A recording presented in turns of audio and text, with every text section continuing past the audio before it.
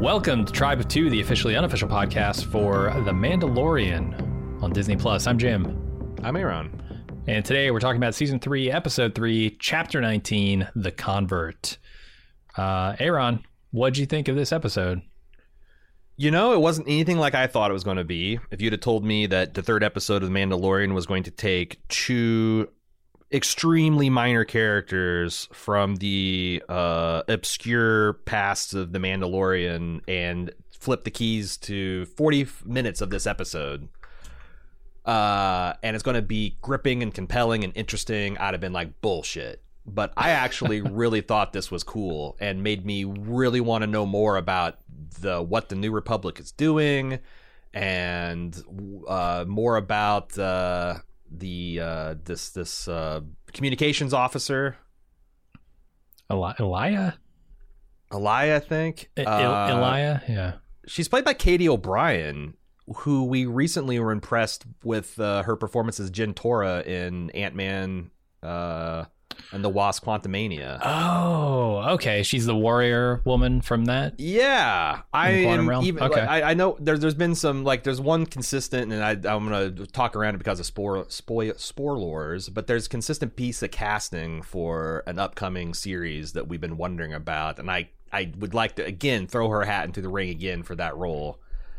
Because I think she's fantastic, and she's half of what held the episode together for me here. But yeah, I really like this episode. This is, again, it's not War and Peace or anything, but it's got a depth to it that is somewhere between Andor and your average Mandalorian episode, which is where I like to see the show trending. What about you?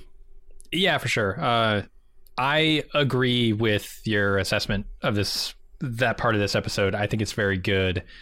I was far more interested in what's happening with Pershing and Elia Kane than I was, honestly, what's going on with Mando, because there's not a lot there. And when we get Mando stuff, it's mostly action. It's probably 25 minutes of action in a 30-minute episode. And the other 5 minutes is, fairly interesting, but not like super compelling plot development. So this was kind of like, hell yeah, I'm interested in this story. I like the way they're telling it. This kind of rebuilding of the government after and the galaxy after the fall of the Empire. What does that look like? How do we deal with the massive number of people who were involved in ancillary ways with the Empire's horrific acts? Can they be rehabilitated, right? Is the New Republic actually any better than the Empire? There's so many like interesting questions that are raised, and Andor-like questions that are raised, that I was very excited about that part of the episode. But I think this show overall is hurt by this episode. I think it's a mess. The Mandalorian, Boba Fett, honestly, Star Wars in general has been a mess for a long time, and this does it no favors. I don't think going off on this really weirdly disconnected plot in The Mandalorian is the way to go about this. I loved Andor. I think it's great, and it's a part of Star Wars that I want to see more of. I just don't... If they had put Andor in The Mandalorian, it would have been really weird and stupid. I wouldn't have liked it. Yeah. I have a hard time disagreeing with you there. Because if I really love the stuff they're doing with Pershing here, the more complex and interesting, political stuff and society stuff, I don't give a shit then about like Baby Grogu making faces and shooting stuff in an N1 fighter for 90% of an episode. Well, I will say that I think it's interesting that I thought this was going to be a season of Mando coming to grips with, boy, the cult I was raised in is kind of limiting and is not the full truth, and I need to kind of relax and loosen up and maybe see other viewpoints that are valid, and probably going to do that through the lens of Bo-Katan. Katan, yeah. Katan, yeah, Bo-Katan. I want to say Katarn, but that's Kyle. Bo-Katan.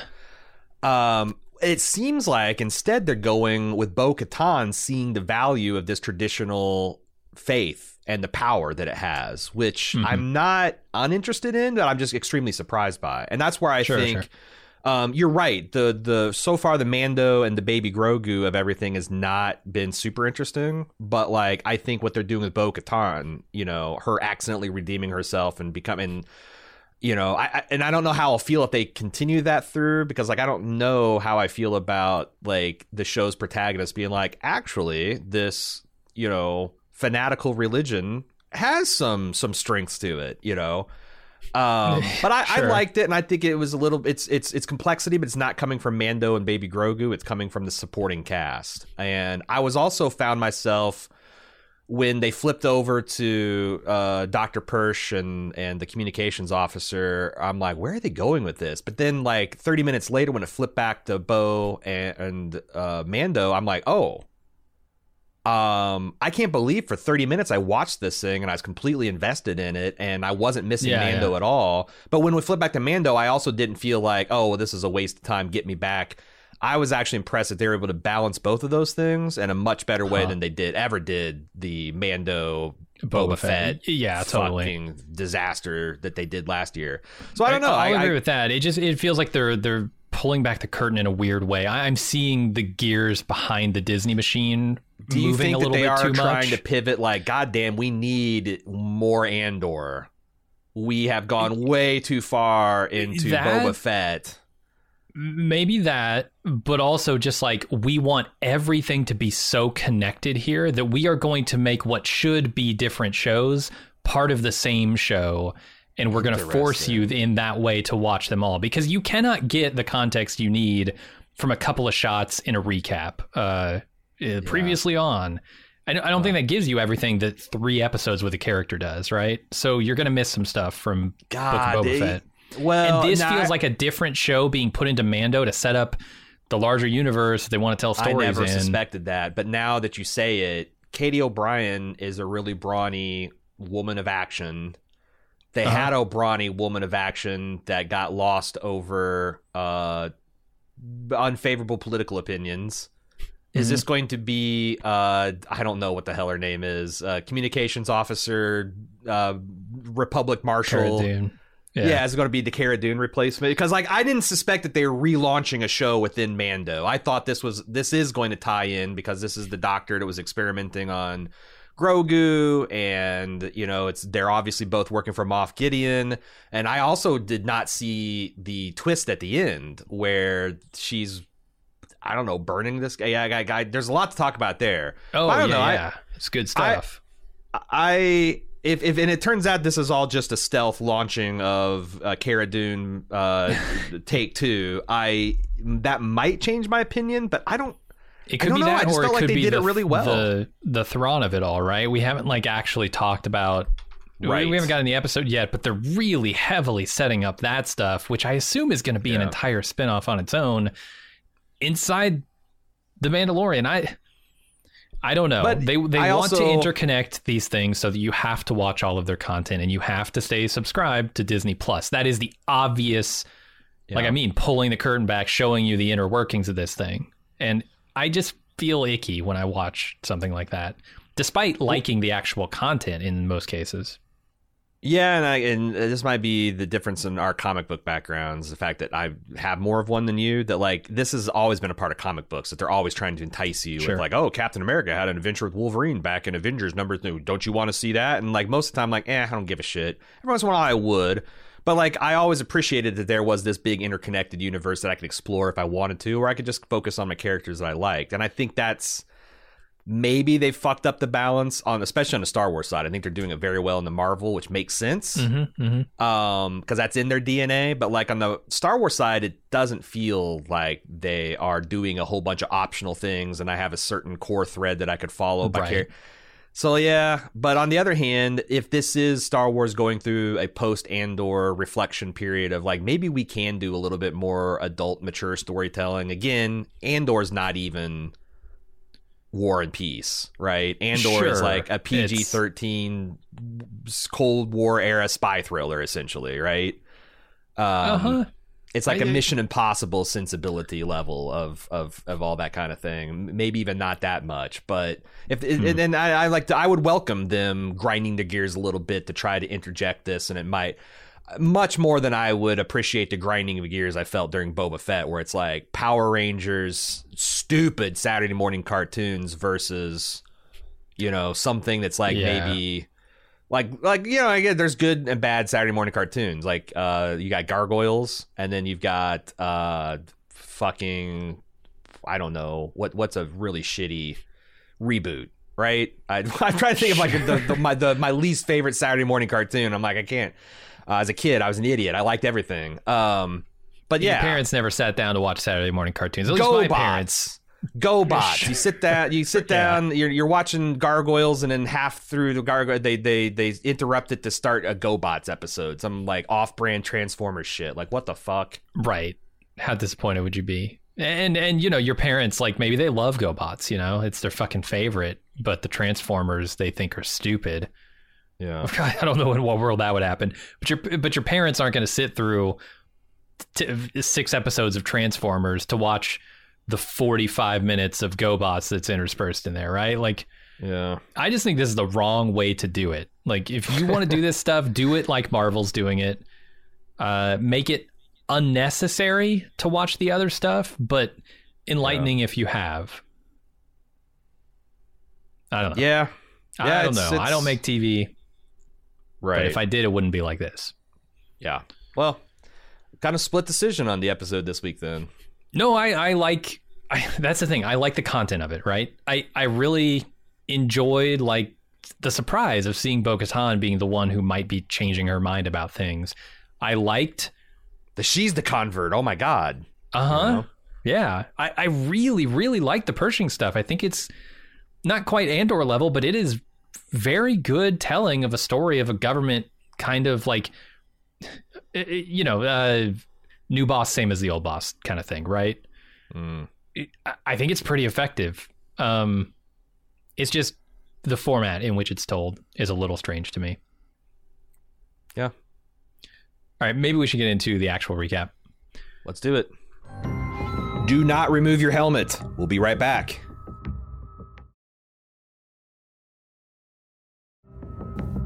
This is the way. Back to the podcast, because here's more Tribe of Two. We start off in the mines of Mandalore. Mando is a Mandalorian once again. He takes a sample of the waters. Bo asks if Mando saw anything in the water, but apparently he didn't. And she does not tell him about the mythosaur sighting.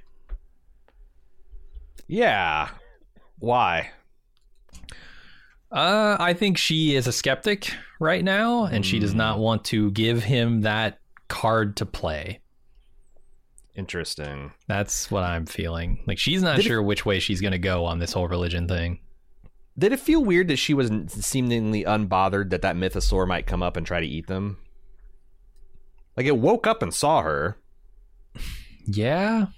Yeah. Well, that was really weird to how she played it very nonchalantly, but I guess she has to if they're going to do the whole... Because I think you're exactly right. It's kind of one of those things where, she's the Scully and he's the Mulder, and it's one of those episodes where Scully fucking saw a vampire, but she's going to be loath to admit it to Mulder, because then... What did we really see? We saw a guy who had pointy teeth. I saw a pale guy with pointy teeth, Mulder. Come on. Come on. Yeah. So what, he drinks blood? That could be any number of medical conditions. Right. So yeah, I guess you're right. It's just like when it's like a Godzilla-sized monster that you came within 10 feet of and is still down 50 feet below the water. And I don't know, are mythosaurs like, I guess I took it the mythosaurs are these famously vicious beasts that would be impressive for a Mandalore to master. But like maybe they're just actually really docile and easy to domesticate. And, like banthas, yeah. Yeah, Mandalore was just the first of anyone that could have done it, but he happened to be the first one. And he just used his powers for evil, right? Or not evil, but for domination. Like, he made the mythosaur violent and fearsome. Right, it's the Pitbull commentary. Are Pitbulls inherently evil and violent, or are they shaped by their masters and mistresses? I don't know. Right. I don't know. But yeah, she doesn't want him to be able to hold that over her head religiously. I was gonna love to see everybody posting, like all the Mandalores posting their cute pictures of their mythosaurs and, you know, calling them velvet hippos or what. I'm trying to think what you would call what's the cute, because like that's what people with pit bull, and I actually don't. I have a dog literally in this fight. I've known a lot of sweet pit bulls. Of course, I've read a lot of news stories about them savaging children. I think there's probably a lot to that, but I'm just thinking it's really funny of like, you know, someone posing with a mythosaur, and what would they call it? What would they call it? My fuzzy reptile thing. I don't know. I don't know what the velvet hippo equivalent is. So they leave the planet and they get attacked by TIE interceptors. Bo runs back to Kalevala, I think is the name of it, drops Mando off at his ship. Together, they fight off the interceptors, but then the bombers come in and destroy her castle.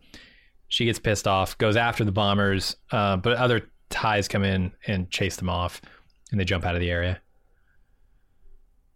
Yeah, somebody's watched a lot of air shows, or maybe Top Gun Maverick, because suddenly these spaceships are doing all kinds of atmospheric flights and hammerhead turns and cobra maneuvers and whatnot. But it's it was sweet. I liked it. It's cool. I liked you know, him dropping in, like airdropping with his jetpack. That's always cool. Getting to see the N1 boogie down was really cool. You know, it's Star Wars, so they got to have there's TIE fighters chasing a larger ship, so of course they got to go through a canyon, got to find the canyon, got to drive through the canyon. But yeah, I thought it was pretty cool. I'm trying to figure out whose ship these are, and I don't know if it's too early to talk about this, but I think the show wants you to think they're Gideon's. Some remainder of Gideon's ships. Maybe he's escaped, right? There's talk of that in this episode. Sure. Could it be something more? Could it not be Gideon? Don't know. But perhaps a more fearsome foe. I definitely guessed it was Gideon. That's my, you know, and I thought it's like, I wonder if this is Gideon. And then later in the episode, when they're talking about, oh, maybe he got mind flayed. Oh, I heard he escaped. I'm like, fuck, he escaped for sure. Is this a red herring? It's possible this is a red herring, because like I said, we have not talked about the Thrawn of it all. If he's just going to be Amnesty Officer 0793 and he's running a chicken shack in Coruscant, you know? Did you have a satisfactory experience? Would you like an additional dipping sauce? Like, yeah, that's what he's actually doing. Oh my God, that'd be amazing. Let's talk about what do you know about a guy named Thrawn? Is it possible that they're setting this up? His complexion looks very striking in a crisp white Admiral uniform. For sure. His eyes help too. I don't know. I mean, credit out Thrawn is like, I've lost touch with my love for him, but like, to me, the Heir to the Empire series, I don't know if I can really explain it to kids nowadays, like the yawning cultural void that Star Wars left in our life. And it seemed like it was forever when I was a kid. Like after Return of the Jedi, like other than the odd video game, like their toys were gone. You couldn't find underoos or jammies, like forever and ever and ever until like, you know, in when they did the special editions in like 97. Then it's like, then we had a modern era of Star Wars where just it's never left. Yeah. But there was like a decade there where Star Wars was like the Jedi. It's just like, you know, the ancient myth that needs to be rediscovered. And Timothy Zahn's Heir to the Empire series was the lifeline. If you were a Star Wars fan hungry for more, and it hit me right when I was like 13 or 14. And Grand Admiral Thrawn was just a great villain. He's like, one of maybe the greatest Star Wars villain, in my opinion. And I've never seen him in anything other than those books and the odd video game reference. And I would really like to see him in something live action, because I get it. There's probably a shit ton of cartoons that he's featured in, but I'm not gonna watch cartoons. Yeah, I'm not gonna watch cartoons. But I mean, the Heir to the Empire trilogy, I'm just not gonna watch them. That was like the Andor of that era of Star Wars, right? It was like something to be taken a little bit more seriously as a work of fiction, whereas you would have stuff like Tales of the Bounty Hunters and things like that, which were just kind of like side story candy stuff. Yeah, for sure. Thrawn was considered, mainline canon stuff, and more complex, like slightly more adult stuff. So, right.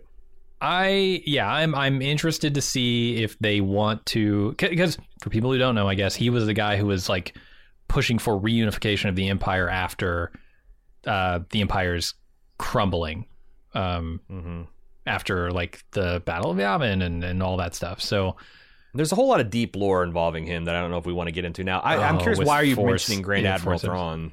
So I'm wondering if this is not set up for him, because they're commenting about like how this must be much more than just like some rogue outlaw here with a couple of TIE interceptors, because you get a whole squadron of them here. My only thing is, like, is she saying that knowing that Moff Gideon is locked up? Because he seemed like he was large and well-equipped. Like, it seemed like he could have a wing of TIE fighters this big on board. He could. That, it's not quite a Star Destroyer, that's why I think a strike cruiser or whatever.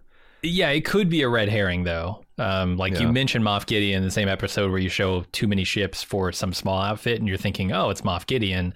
What they're really trying to do is surprise you with the Thrawn thing. It just for this time period, it would make a lot of sense. But we'll see. Anyway,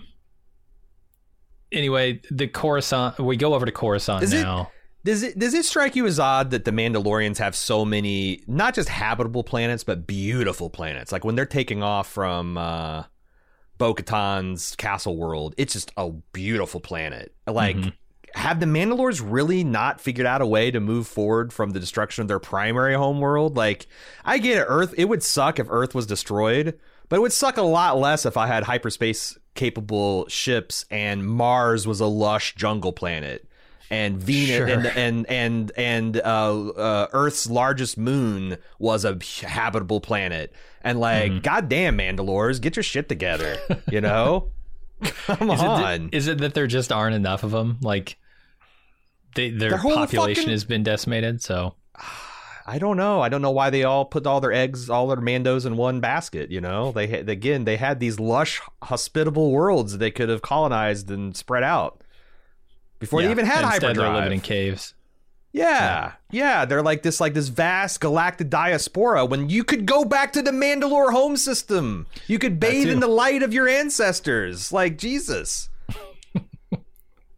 Yeah, it sounds like maybe a case of ignorance. Like maybe they don't know. Because everybody's the waters of Mandalore are gone, right? And there's also this deep religious significance of it all. It's like, like Bo-Katan's plan's bullshit because it doesn't have the living waters and it doesn't have the mines of Beskar and the mythosaurs never. I mean, that's the answer, right? Yeah, they're too superstitious to go somewhere else and thrive. Mythosaurs are real, Jim. How dare you? It's true. Dismiss it all as superstition and hokey religions. Ancient blasters. That's my way. I don't want those modern blasters. I want the ancient blasters. Yeah. Ancient weapons. The ones that the Galactic Police used just 20 years ago.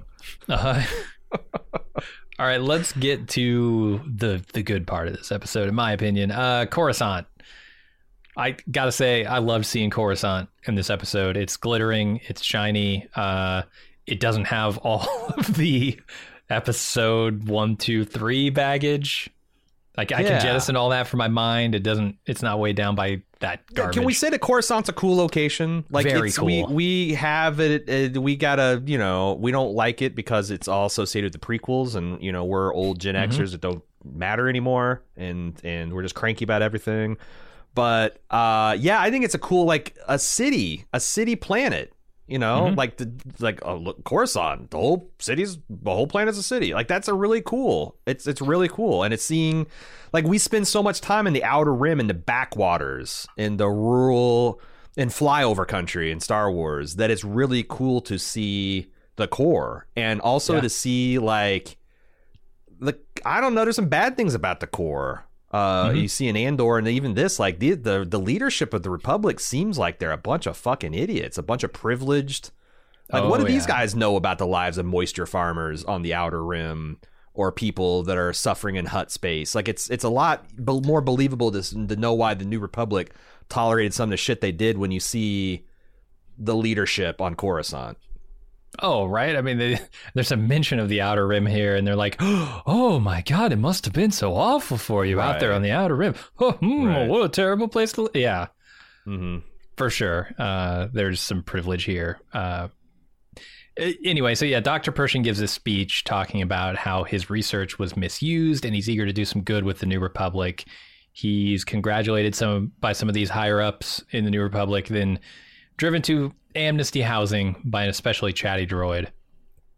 Do you want to talk about this? I kind of don't know where to stop because this story doesn't cut. Well, yeah, I want to talk about. So, I think it's weird that they are referring to these Amnesty people by their names and numbers. Yeah, like L52. It's very prisoner 24601. You know, like it's literally dehumanization. They have names. They remember their names. What is this seems like it's coded to be evil, you know. But it's like every time you think like, oh, this is evil, someone in a New Republic uniform be like, relax, son. This ain't the Empire. You know, we're not going to mind flay you. We're going to therapuse you. We're going to do this. We're going to do that. And it's like, but you're calling him E679 or whatever. Like, what the fuck? He's got a name. I don't know. Yeah.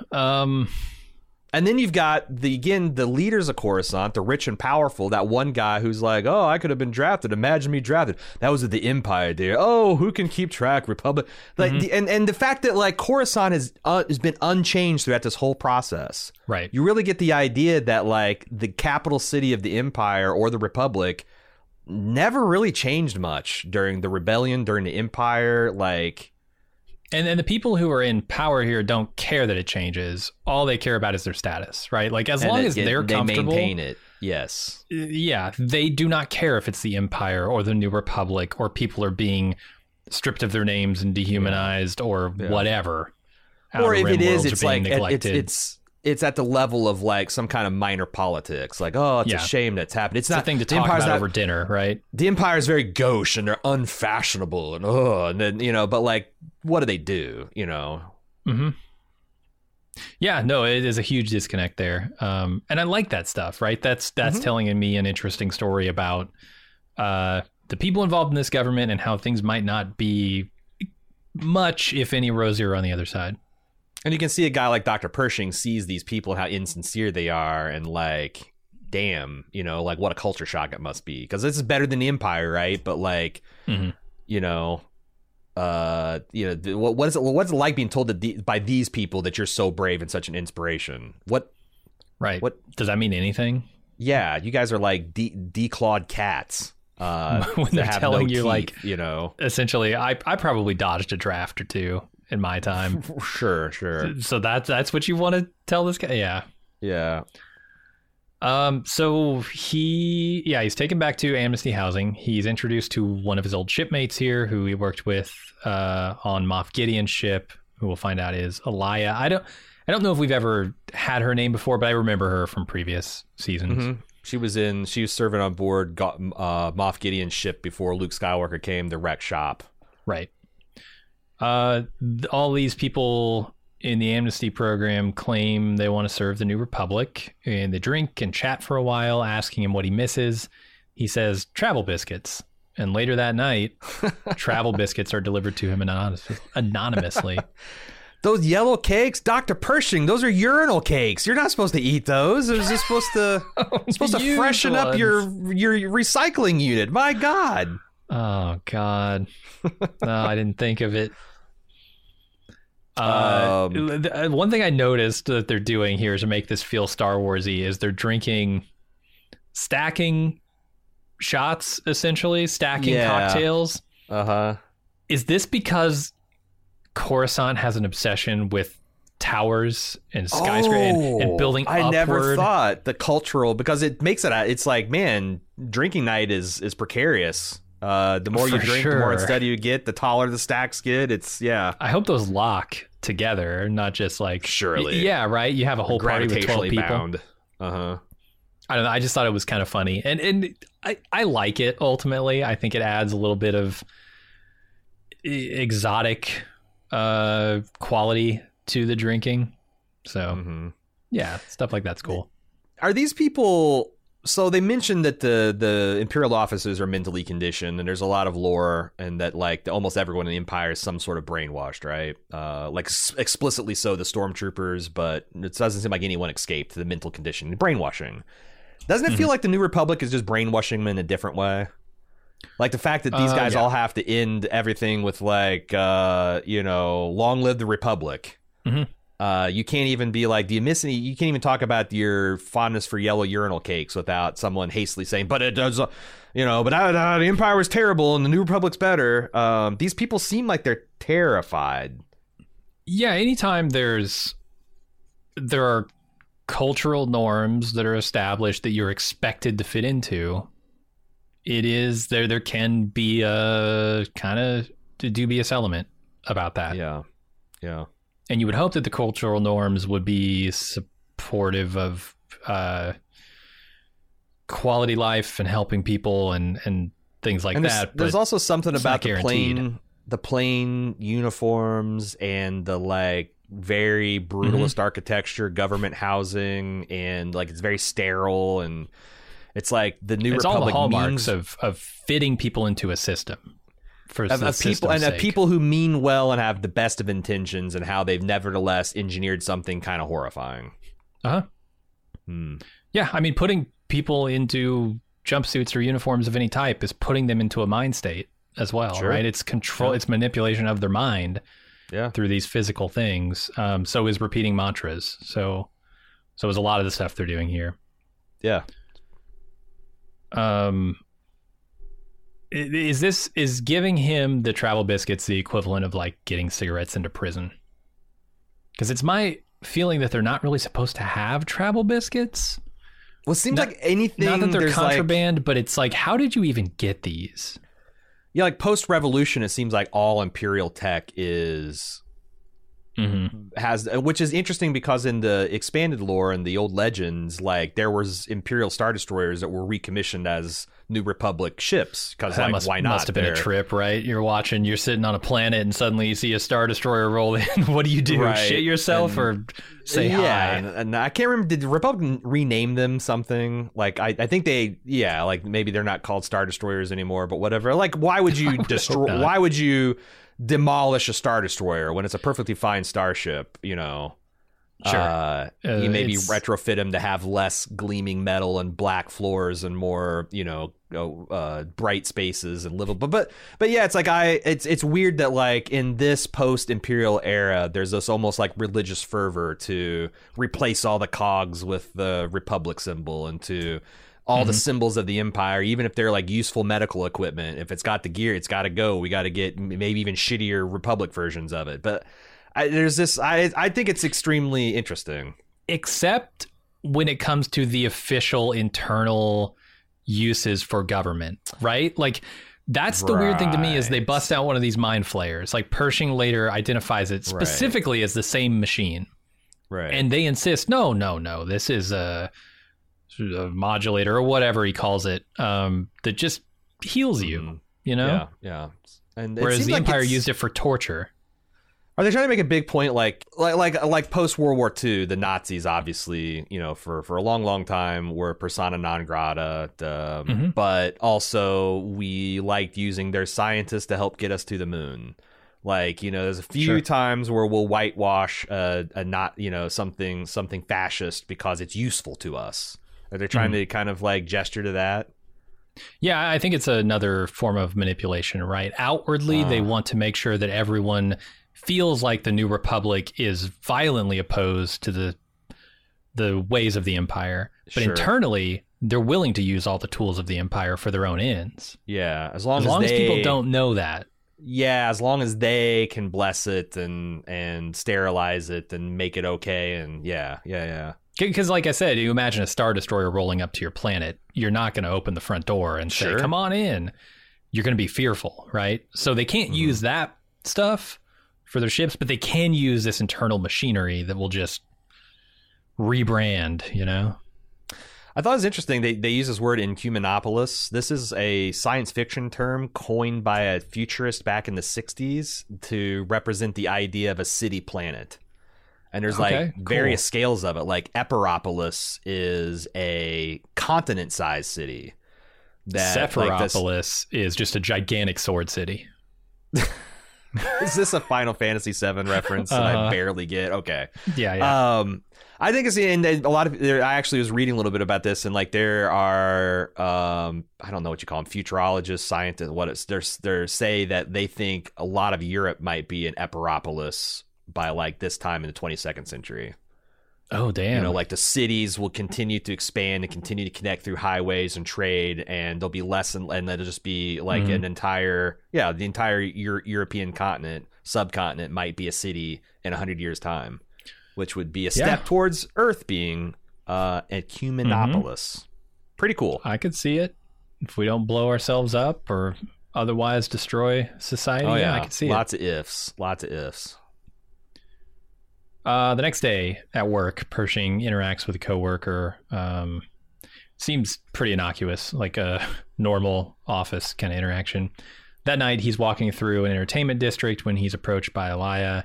She asks him why he's not continuing his work here, and he says there are a lot of people who he wants to help. She says there are a lot of people who want to help. Then she encourages him to break some rules a little bit. Says, I love this. I absolutely love this little detail of Umate, the peak of the highest mountain on Coruscant being a small little boulder that pokes up through the ground level of Coruscant, the city. Did you know cool. This is a lot older Star Wars lore than you think? That this really? came. So I guess Ralph McQuarrie, towards the end of his life, did some pre-production sketches for the prequels. And he came up with this idea of this Imperial Plaza that has this, giant boulder looking thing in the middle, that he conceived as like, oh, this is like, the whole city's, whole plane's become a city, but there's one last peak that they keep like in this kind of protected park.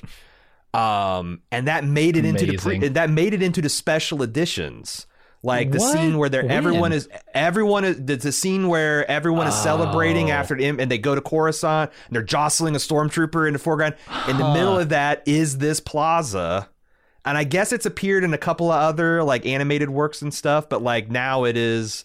It's a great idea. It's a phenomenal. It makes me wonder how people are breathing on the surface of the quote unquote surface on this world. Like they might need supplementary oxygen masks or whatever. But what a great idea that this is the last piece of land that you can see. I even love the joke. Monument. I even love the joke where she tries to get, and it's also kind of cool when you watch it the second time of like her trying to get him to break laws. And like this is kind of like you could see that as like a baby step of boiling the frog. Like get you comfortably, loosen up a little, color outside the lines. It's all, yeah. Well, let me ask you this. So she's clearly like covert operations here for the New Republic. Does she or Moff Gideon? Like that's like I think, yeah. Maybe both, right? Like the New Republic is using her, but also she's still loyal to Gideon.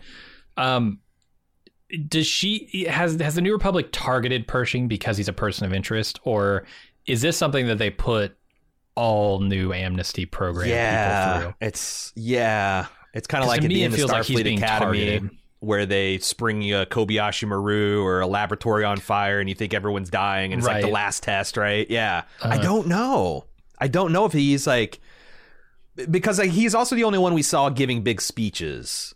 So like, is the New Republic concerned with this guy in particular because of his training, because of his like that he would what? Like, what are they afraid of? That he might perfect non-invasive cloning technology that could help people's mothers not die of heart attacks? Like, yeah, I don't know what they're afraid of, but just obviously test, right? They're worried that 30 years ago an army made entirely of clones destroyed the galaxy, and totally, yeah, cloning is a big concern. Led to the overthrow of the legitimate government. So like I get it, but also it does feel like he's being targeted because he's so high profile. And when I look at his speech, it feels like lip service to me. It feels like a guy who's been caught working for shitty people, doing shitty things, and now as a way out through the good graces of the new empire, the New Republic, and their systems they set up to rehabilitate people, he is paying lip service to the idea that he's not going to do these things anymore because it's for the Republic. But like, I thought it's even my work stronger. is still valid. My work is still valid, right? Yeah. No, I thought it was even stronger the fact that he is actually trying. He's evangelizing. He's trying to change public opinion about cloning. Yeah. And maybe the New Republic doesn't like that. And so they're targeting It'd be like someone in the 1960 or like a Von Braun, or was it Werner von Braun comes out after the Apollo program and it's like, yeah, we got you on the moon, and I gotta say, I think you've been a little too hasty about this whole eugenics thing. Yeah, it kind of took it too far in Germany, but we could prune the genetic stock. Like, it's like the New Republic. He's a literal one-to-one here. He's He's spouting a bunch of eugenic stuff. Yeah, like Mon Mothma is watching the live feed. She's like, hit the eject button on this guy. He's talking cloning. We can't have it. Nope. No. I lived through this once. Fuck this cloning shit. Yeah. Totally. So later, Pershing is interviewed by a droid about the way things are going in the program. He asks if he would be allowed to continue his research, and the droid says no. When he returns home, he tells Elia that he wants to continue his research anyway and asks for her help to get him a mobile lab station and some supplies. Apparently, it would involve going out of their approved zones, and he decides it's too dangerous. So she just tells him, sleep on it. Think about it. Yeah. This is where I really started to like this episode. This vibe that I was getting from the interviews with the droid and like the conditioning that's happening here, the monitoring that's going on by the New Republic. I'm really starting to get into this, so much so that when they just go on kind of a train heist, heist thing, I'm like kind of disappointed. They bring it back around by the end of the episode because it's all, subterfuge. But like, I really like this part of the episode. There is something Kafka-esque about a protocol droid social worker. Yeah. Right? Like something important and such a human interface, and you're just like, it's like general purpose AIs and robots will be really like extraordinarily useful in like nursing home applications and for social work and stuff like that, this kind of soul crushing difficult work, but also like for the recipients of that care, what's that feel like that like I got a robot taking care of me? Like I'm super important and I'm people respect and admire my bravery, but I'm reporting to C3PO for my food stamps. Like I can't even get a Republic. Right. Yeah. It feels like you are considered less than by the people who are administering this program, right? There's a man juggling fish and selling glowing popsicles in this square, but I have to talk to a fucking robot about my psychological needs and desires. There's a lot of wild stuff they're doing in the margins this episode that just set my alarm bells going off the entire time. Totally. It's working for me, and I'm excited about it. Do not remove your helmet. We'll be right back.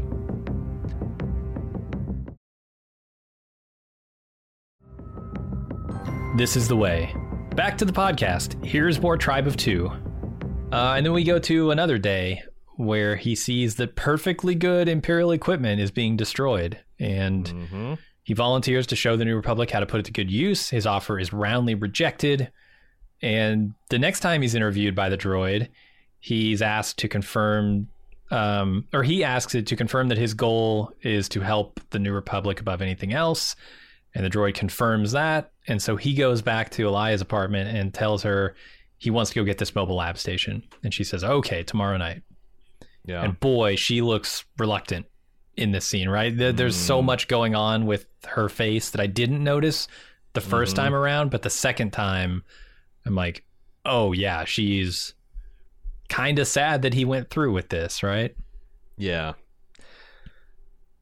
Yeah, and I thought it was interesting, just like, how wealthy Coruscant is, that like, he's talking to a supervisor about, hey, there's this equipment. The guy's like, look, buddy, we are dismantling the Imperial fleet, and we've got the old now that the war's over, there's just a wash and shit. This is like post World War II America, and there's just like too much stuff to count. There's dragging shit out into desert and storing it in mothball because who knows. I think I don't know. It's and the fact that like, Well, it's Imperial tech, and we're behind keeping track of our own stuff. Again, I think they're doing a really good job of the world building here. Yeah. And I wonder how much this guy is clued in. Like, does this guy know that they're using mind flayers as quote unquote healing devices in some other chamber in this building? Or is he one of just the underlings that's bought into the same stuff that the public image of the New Republic is? And it's also like X-ray machines are kind of like a mind flayer, because I'm sure if you turn them up powerful enough, it just liquefy your bones, right? But to the lowest level, you can, see if you got broken ribs and see if you have cavity in your teeth, right?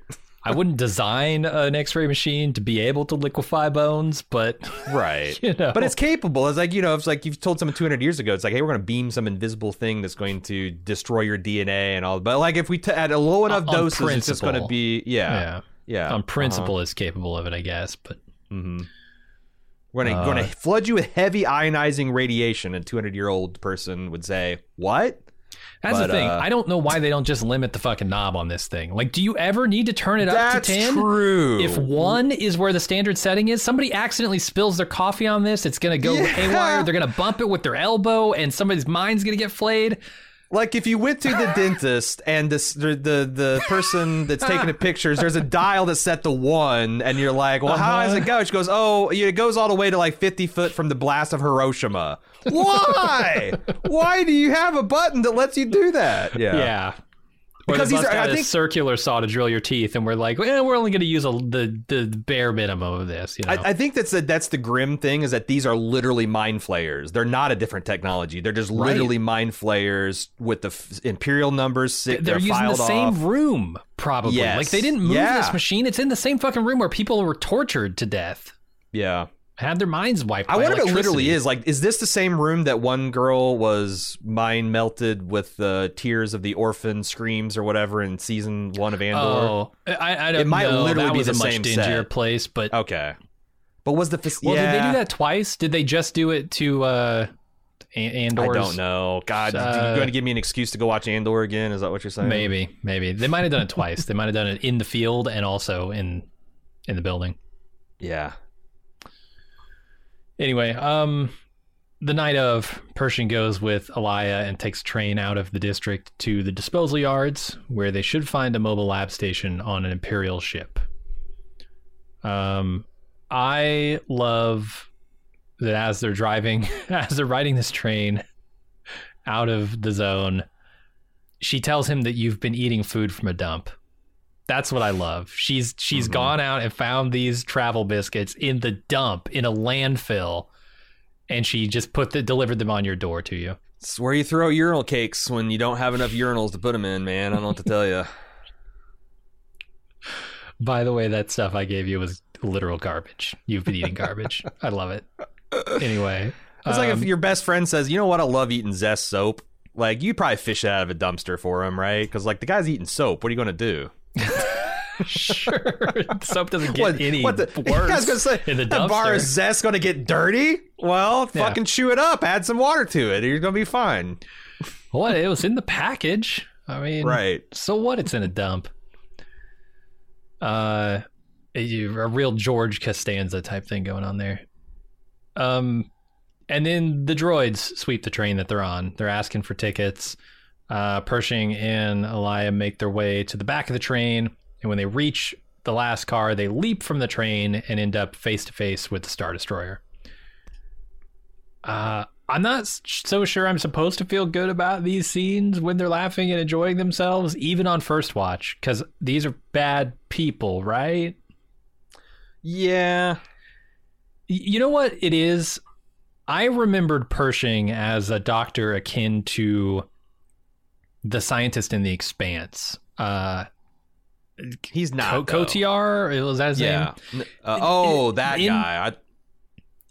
That's the guy who's had his empathy center severed. Okay, I thought you were talking about the pediatrician. Both of them no, assholes in their way, yeah. Right. This is the equivalent in my mind. And so when I'm seeing these people laughing together, I'm not thinking, oh yeah, it's so fun and nice. I'm thinking, I don't want these people to necessarily be happy yet. See, I don't think that's a good characterization of Dr. Pershing, because he's the one that was very uncomfortable that, like, it's like that they're experimenting on this baby, and then the fact that it's probably going to lead to his death. You know, he was clearly uncomfortable and did not like that, but he's following orders. Yeah, so that's the thing. That only gets you so far with me, like objecting in principle and then doing it anyway. Right. Yeah. Yeah. I don't view him as... I'm going to file a formal complaint in my log, but I will gun down this whole village of innocent aliens if you tell me to. Right. Right. I'm going to strenuously object in the official report, but I'm going to do it. Yeah. It's not like he's got a family back home that the Empire was threatening or anything. Like, he's just a dude. Like, he could say no and sacrifice himself on the altar of what is right. Although when they're talking about mentally conditioning and literal brainwashing, it's like there is an open question of like how responsible are any of the like at least rank and file Imperials, you know? Yeah. Like they're literally mind controlled. Mm-hmm. But anyway. Yeah, so then we see Pershing and Elia aboard the Star Destroyer. She formally introduces herself to Pin Pershing. We get his full name here that I'm not sure we ever had. They make it to a lab, and Pershing begins loading up on tools and supplies. They hear some noises, and they run away, but they are caught by the New Republic troops. And it's revealed that Elia herself has been working with them, and Pershing is arrested. This was all... There's a really cool point in this where he's, you know, looting the lab, and you I think as an audience are starting to figure out that she's betraying him. Like when she passes off this clear disturbing noises, it's just a ship settling. She steps back at this point when he asks her what did she want to be. She like steps back and her like face covers in shadow. Like there is like a literal darkening of her character happening here, and I thought that was again a pretty cool artistic touch. Yeah. I was starting to flag a little bit on this episode because I'm like, man, I was so interested in the stuff they were doing on Coruscant, in the heart of the city proper. Well, this stuff is taking away from it, but it comes back around by the end. And the whole time I'm thinking, like, I don't know if I buy this show's excuse for why there's zero security around an Imperial Star Destroyer. Even if it's inoperable, there's got to be a lot of black market tech and stuff that you can just thievery, you know, just making off, and you wouldn't want that, right? And I'm like, man, it's kind of stretching. But then at the end, when it's all a sham, like, okay, none of those things are a concern. But yeah, I was getting a little like, oh my God, this is going to insult my intelligence real bad. But which has occasionally happened, especially in like Book of Boba Fett. So you can't swear it's not going to happen. Yeah, but I was pleasantly surprised here at the resolution of it. Mm-hmm. And then Pershing's taken back to the HQ here. He's put into a mind flare as a treatment for his seditious ways, I guess, to heal him, New Republic says. Elia decides to stay and watch, but she hits him with an extra dose of mind flare just for kicks.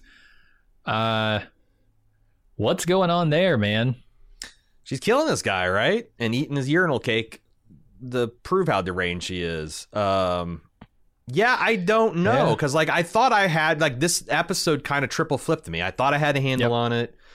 Then it pulled the rug out, and she's like, oh, so she's like some kind of fail safe to make sure that these guys are going to follow. And it's like, man, it's kind of all kinds of entrapment and all that I'm not so sure about. And then, you know, she seems like kind of sad and regretful, and then the Twi'lek leaves the room, and she just cranks that up to level 11. Mm-hmm. And I don't know. I don't know what to think about her.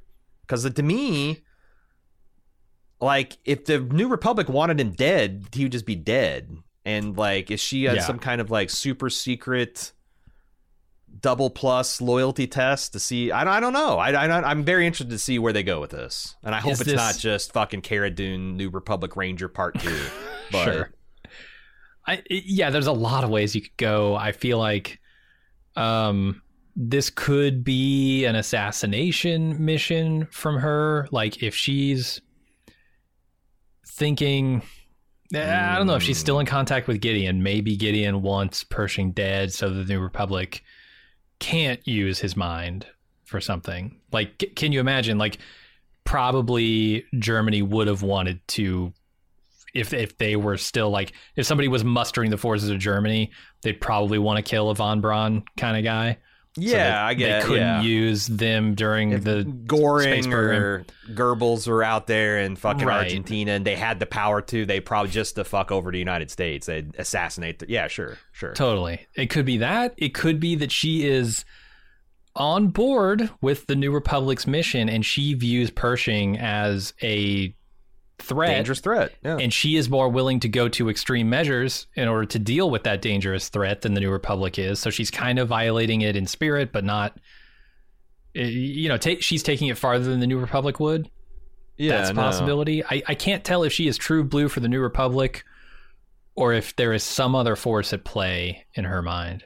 Yeah. No, it's I mean, it happens sometimes when you have a society like it's like in fiction, like the whole thing backstory in Dune is there's this AI rebellion, and now there are no computers in Dune. Essentially, they've had humans, the Mentats replace that, and then like a real world example, I believe, is China was so traumatized by Genghis Khan and what the Mongols did to them that they essentially turned xenophobic and isolationist for centuries. Closed society, because they're just so paranoid the people from outside are going to come and kick their shit in, that it can completely change them. As and if that might be a pop history thing, so by all means correct me at baldmove.com. But it's my understanding that sometimes shit happens that really leaves a profound and lasting kind of scar on a culture, and maybe we're seeing that with cloning here in the New Republic. Because I could totally believe Mon Mothma. This isn't a Gideon thing, that she is, I don't know if Mon Mothma is running the thing, but whoever is said, this guy is talking up cloning. I saw our rich idiots eating it up. We got to nip this in the bud. Yeah. And she's willing to go farther than, because of her time with Gideon, right? And the time with the Empire, she's willing to do what needs to be done in her mind. Yeah, she can be reliable to do the dirty work. Yeah. Yeah. I'm kind of leaning that way, but we'll see. Did you catch the Admiral Akbar reference? That it was a trap? Scene? Yeah. I groaned. I audibly groaned when he said that. I don't know if it's good or cringe, but whatever. I just love this folksy Mon Cal being like, this ain't the Empire, son. I just his whole affect, cheerful affect, as he's strapping this guy to the Mind Flayer. I really enjoyed. I got a dose of Mind Flayer myself. I felt pretty refreshed. Yeah. Then we're back to Mando and Bo-Katan. Mando takes her back to Mando HQ, the hole, the cave. The covert is what their covert, the name of their clan is, or the location. Yeah, Mando takes her back to the covert to show off his vial of mythosaur piss, and the armor examines it and proclaims him redeemed. Surprise twist, also Bo-Katan redeemed, since she bathed in the waters as well and also hasn't removed her helmet since. And they set that up in the first episode, that like the armor is essentially saying this is an unlimited loophole. If you go fucking do this thing, then you're just cool no matter what. And I like that. Can you just carry the waters with you? Can you have like a Bacta tank just full of the living waters on your ship? And just go, like, every day you take off your helmet in the morning. God, I would love to see a conclave of, like, Mandalorians, like rabbis, trying to decide what is work on the Sabbath. What constitutes bathing in the waters? If I get wet behind my ears, do I need to fully immerse?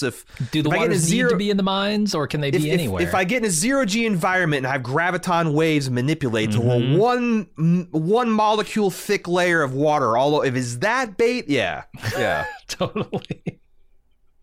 But what, if I take a drop of the living waters and I pour it into the ocean of a planet, does the ocean become the? But yeah, and then you've got a whole bunch of Mandalorian zealots just going around with flasks of living waters and pouring them in all of the world's oceans, and I can see. Yeah, that I actually think that. I mean, because you can get so weird with religion, man. For sure. I just can't believe these. These Star Wars shows don't do more of this really weird shit, and I kind of glad that they're doing a little bit with Mandalorian. Yeah, it's tough because you put anything under a microscope for long enough, it probably breaks down with these systems of belief. So I don't think they would ever even actually gravity. make an episode. Sure, yeah, even fundamental stuff that we think we understand. We don't really understand scientifically under the hood. Yeah, so I don't think they'll ever make an episode like that. But in my mind, my stupid mind goes directly to that. Yeah. They're both it'd been welcome such a back into the Chad clan. move. It'd been such a Chad move for Bo-Katan as soon as she says, have you removed, just crack the seal and be like, come to mention it, just to like spit on their fucking beliefs. But yeah, right, she didn't drink the vial of living water. Yeah, gargle, spit. I love, so the cultiest thing that happens in this entire episode. Oh wow, because there's a lot of culty things that happen in this episode. This Not is just the with the cultiest of Mandos all. either. The love bombing. Like as soon as they're welcomed back into the cult, everyone descends upon them, shoulder Holy pads shit. and hugs and congratulations. Yeah, boy, they love bomb both of them. Someone just got reinstated at the Kingdom Hall. Exactly. Exactly. Yeah. Or somebody like has had a 6-month Bible study and they've shown up for the first meeting, right? Like, and you can you've see been it kind of studying, working on her, like this, like all these Mandalorians embracing her, and she sees that they got this prominent the Mandalorian sigil and a place of honor, and she's like, God damn, my people don't have this kind of loyalty. My people don't have this kind of. It's working on her a bit. I find it hilarious.